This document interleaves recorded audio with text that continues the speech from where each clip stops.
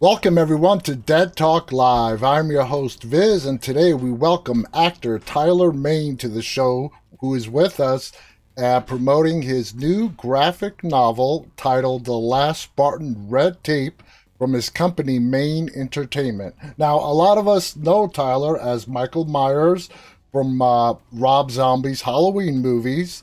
So, Tyler, thank you so much for joining us today. How's it going? Yeah, hey man, thanks for having me on. Absolutely. It is our pleasure. So let's get right to it. This is fascinating to me.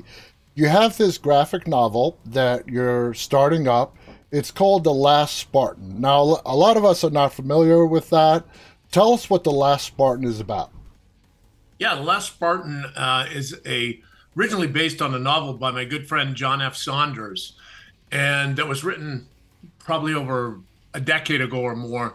And I always wanted to do something with this project, and so we have teamed up to turn it into a graphic novel, update it, modernize it a little bit. So it is a story of Frank Kane, Mm. an ex-motorcycle enforcer, lone survivor of the last Spartans, that is living the quiet life, that is asked to go back in for one last mission. Okay. And he is asked to go in and rescue a young girl from the Atlanta's underground of human trafficking. So he puts his parole and everything at risk to save this one girl. And he meets up with Amanda Harper, who is an undercover decoy that is trying to save all the girls. So they're kind of butting heads, but they team up to save all the girls. So that's basically what it's about. So imagine Sons of Anarchy meets The Punisher with the human trafficking storyline. That sounds fascinating. Now, you said it was inspired by your friend. When did this all start coming together for you to take his novels and turn it into your graphic novels with a little bit of your own twist to it? Yeah, we've been talking about this. We've John has teamed up with me in our past two projects. We did Compound Fracture together, which is a feature film that we did through Main Entertainment, and also Penance Lane. And we were trying to figure out where we were going to fit this one in, and the timing is right.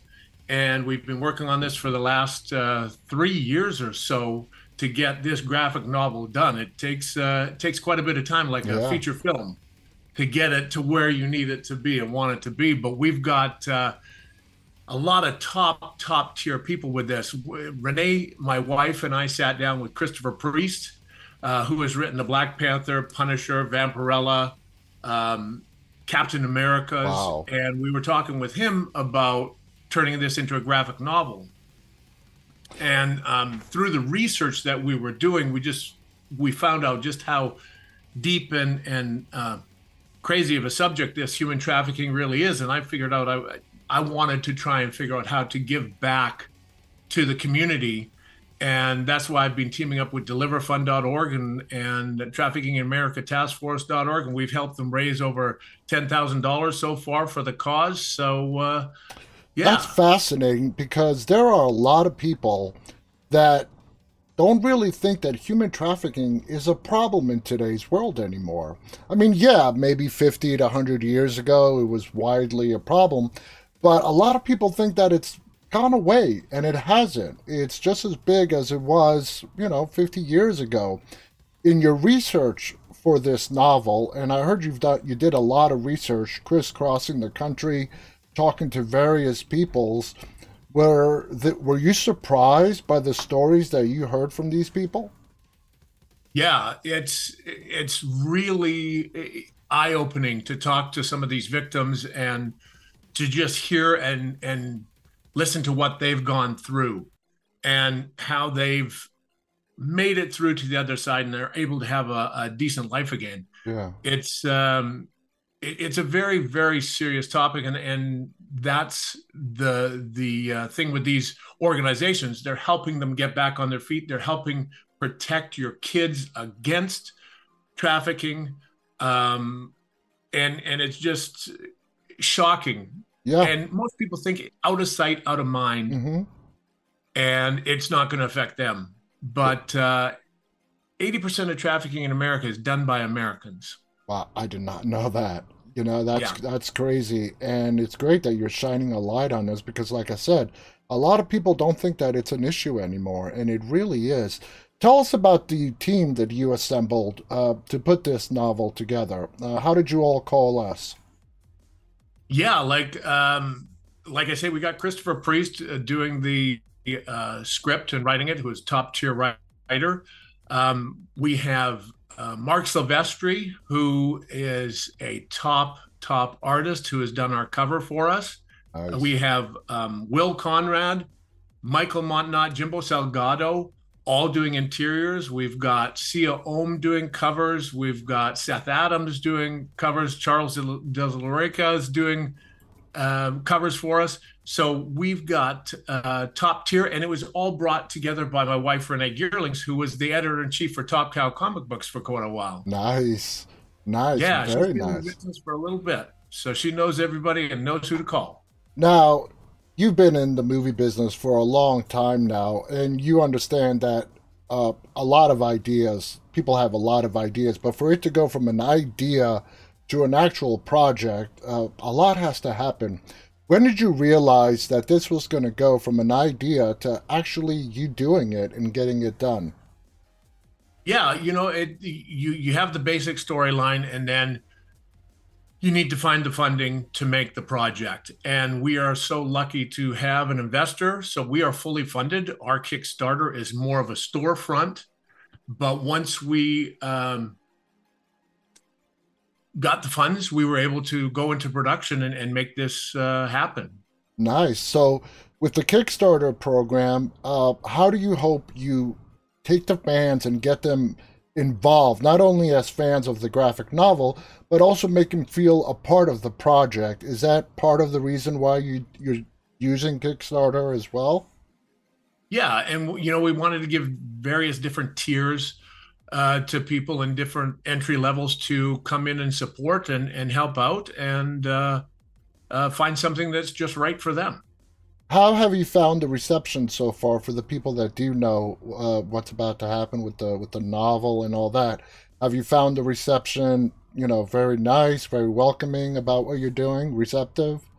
Yeah, it's I've been talking to a lot of people at the conventions that I've been going to, and they are more than excited that I'm raising awareness for the human trafficking, because it is a serious Mm-hmm. topic. And every convention that I go to, I'm talking to someone that it's either affected or that actually works in the field to help prevent it.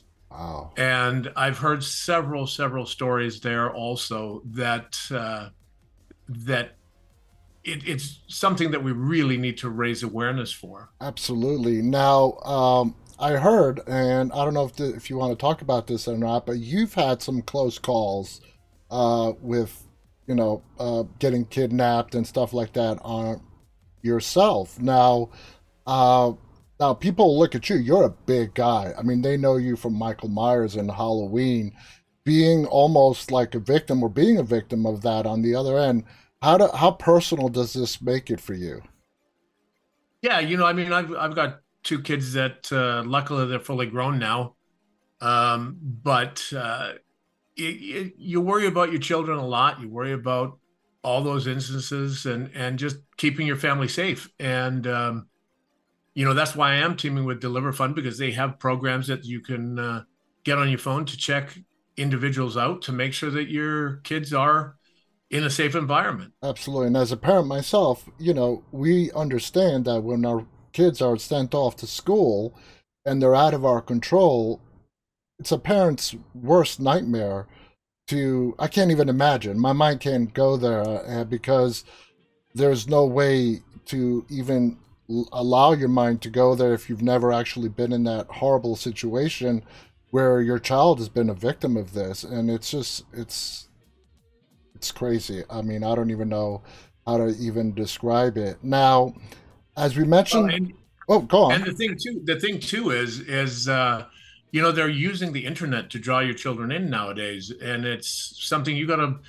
be aware of who your kids are talking to online, because they're not always who they seem to be. Exactly. And as a parent, I'm sure you can empathize with this. It is really difficult, even though there are so many tools as your kids get older to try to, let's say the ages of 15, 16, and then 17, and then they're approaching adulthood at 18, to actually keep them safe and kind of monitor what they're doing, because at that age they're reaching their own independence as well, and you want them to become independent. So as a parent, you know this as well. It's a very fine line that we have to walk, and with the world being as crazy as it is, it makes it extremely difficult. Now, as we mentioned in the beginning of the show, a lot of people know you as Rob Zombie's Michael Myers, which was a great movie. The sequel was great as well. What kind of impact did landing that role have on your career at that time? I didn't realize just how fanatical the Halloween fans are. you know, they are very, very fanatical and follow the series because there are several different Oh, versions. yes. And I was just lucky enough to be a part of it and be in the Rob Zombie's 2007, 2009 remakes, and I've actually been lucky throughout my whole career, like with the Sabretooth and the first X-Men, Yeah. King Ajax and Troy and Scorpion King and Joe Dirt, and it's just goes on and on and on. I mean, I've been very lucky, very blessed. you have had no shortages of work. You have like 51 credits to your name, and like you said, you've been blessed with a lot of work, and that's amazing. You've done roles like Michael Myers. You've been in the X-Men. You've been in all these iconic films. When you did land the role of Michael Myers, and Rob Zombie's twist was he was going to show us more of Michael Myers while he was a child and into adulthood while still locked up in the asylum. How did Zombie explain to you how he saw his version of Michael that he wanted you to portray? Yeah, he explained it as wanting to show his backstory of Michael to how he became a product of his environment, and through that upbringing, it turned him into who he was. So that all helped form who Michael Myers was. And then when he's in the asylum and gets out, it just all hell breaks Exactly. loose.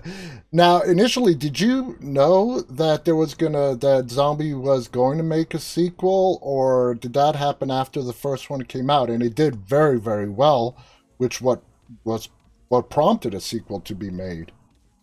Yeah, we held the Labor Day box office record for 14 years. Wow. So we were always going to do a sequel, and it was just timing and when it was going to come out and how it was going to come out. So 2 years after the fact, It we happened. had the second one.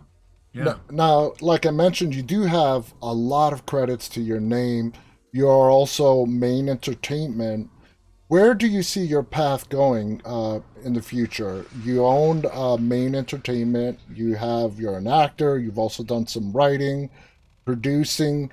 Which path do you want to pursue, or do you want to just do a little bit of everything? I think I want to do a little bit of everything. I love the acting. And then when I'm not acting, I'm always busy trying to come up with stories and storylines and new content that we can do through main entertainment. And I'm just very excited to be able to go the way of the graphic novel now, because that opens up a whole new medium to Exactly. main entertainment and what we're doing. Have you? And Oh, it can help get the story out. have you been a fan of graphic novels your entire life, or is this something new that you've come to appreciate? Yeah, no, I loved comic books as a kid because growing up in Canada, I was a tall, skinny kid, glasses, braces, and I was slightly dyslexic. So I had so much trouble reading. But I went to a white elephant sale at our school where everybody brings their stuff that they want to get rid of to help raise funds for the school. And I got my very first graphic novel, or my very first comic book, which was a Beetle Bailey, and I got some DC comic secrets. I got some Tom Sawyer. Archie, and from then on, when I was probably in grade 4 or so, I started loving the medium. And then I just, because I could watch it, I could look and see the story Exactly. unfold in front of my eyes.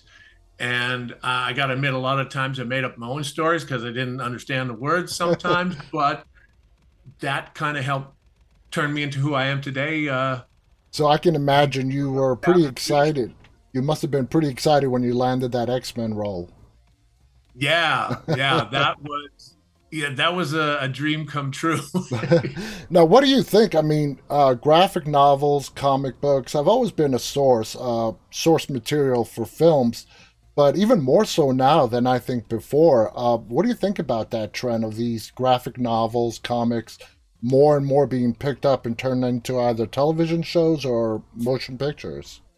Yeah, I love it because it's proof of content of the product, Exactly. and I've been lucky enough to be involved in quite a few of them. The X-Men with Sabretooth, Doom Patrol, Torminox. I was Black Star and Jupiter's Legacy, Mark Miller's comic book. So I've been a few comic book characters on the screen. Do you have a fun with any role, whether it's an X-Men or Michael Myers? How do you on set try to have fun with whatever role you're doing? I mean, what do you do? I do as much research as I can in the beginning. I figure out what I want to do, and then when they say roll cameras, I just tell myself, let's have some fun. That's You awesome. know? Just Yeah. simplify it and just have some fun. I think that's like some of the best advice people can take because a lot of people get into their own heads and they overthink it. Tyler, I want to thank you so much for taking the time coming to talk to us. Before I let you go, now the Kickstarter is going to be announced and launched October 17th. Is that correct? Correct. October 17th it launches, and there are going to be some early bird specials for the very first day. So please check it out. Are there And any perks you can talk about right now or not yet? pardon me. Are there any perks to the crowdfunding Kickstarter project that you can talk about right now? Oh, yeah. One of my favorite ones is Coffee and Comics because deliverfund.org has their own coffee line. So Nice. we are doing 12 ounces of their coffee with our graphic novels. So you can have a coffee in the morning and support deliverfund.org, and you can read a great graphic novel while you're doing it. Absolutely. That sounds amazing. Guys, please check this out. The official Kickstarter premiere date is October 17th. It's called The Last Spartan Red Tape. You can find it on Kickstarter. It's for a great cause. I mean, what more can you say about it? To protect children, people against human trafficking, to raise awareness about human trafficking. So please check this out. It's backed by our guest today, Tyler Main. As he described it, it's Sons of Anarchy meets The Punisher. So that's a great way to describe it. I want to thank Tyler Main again. I want to thank our audience, those of you who are tuning in live and those who will be watching this later on. Do you have any final thoughts before we go, Tyler? I just want to say thank you to everybody, and please pick your tears and enjoy the novel. Absolutely. Thank you, everybody. Until next time, stay safe and stay walking. Bye.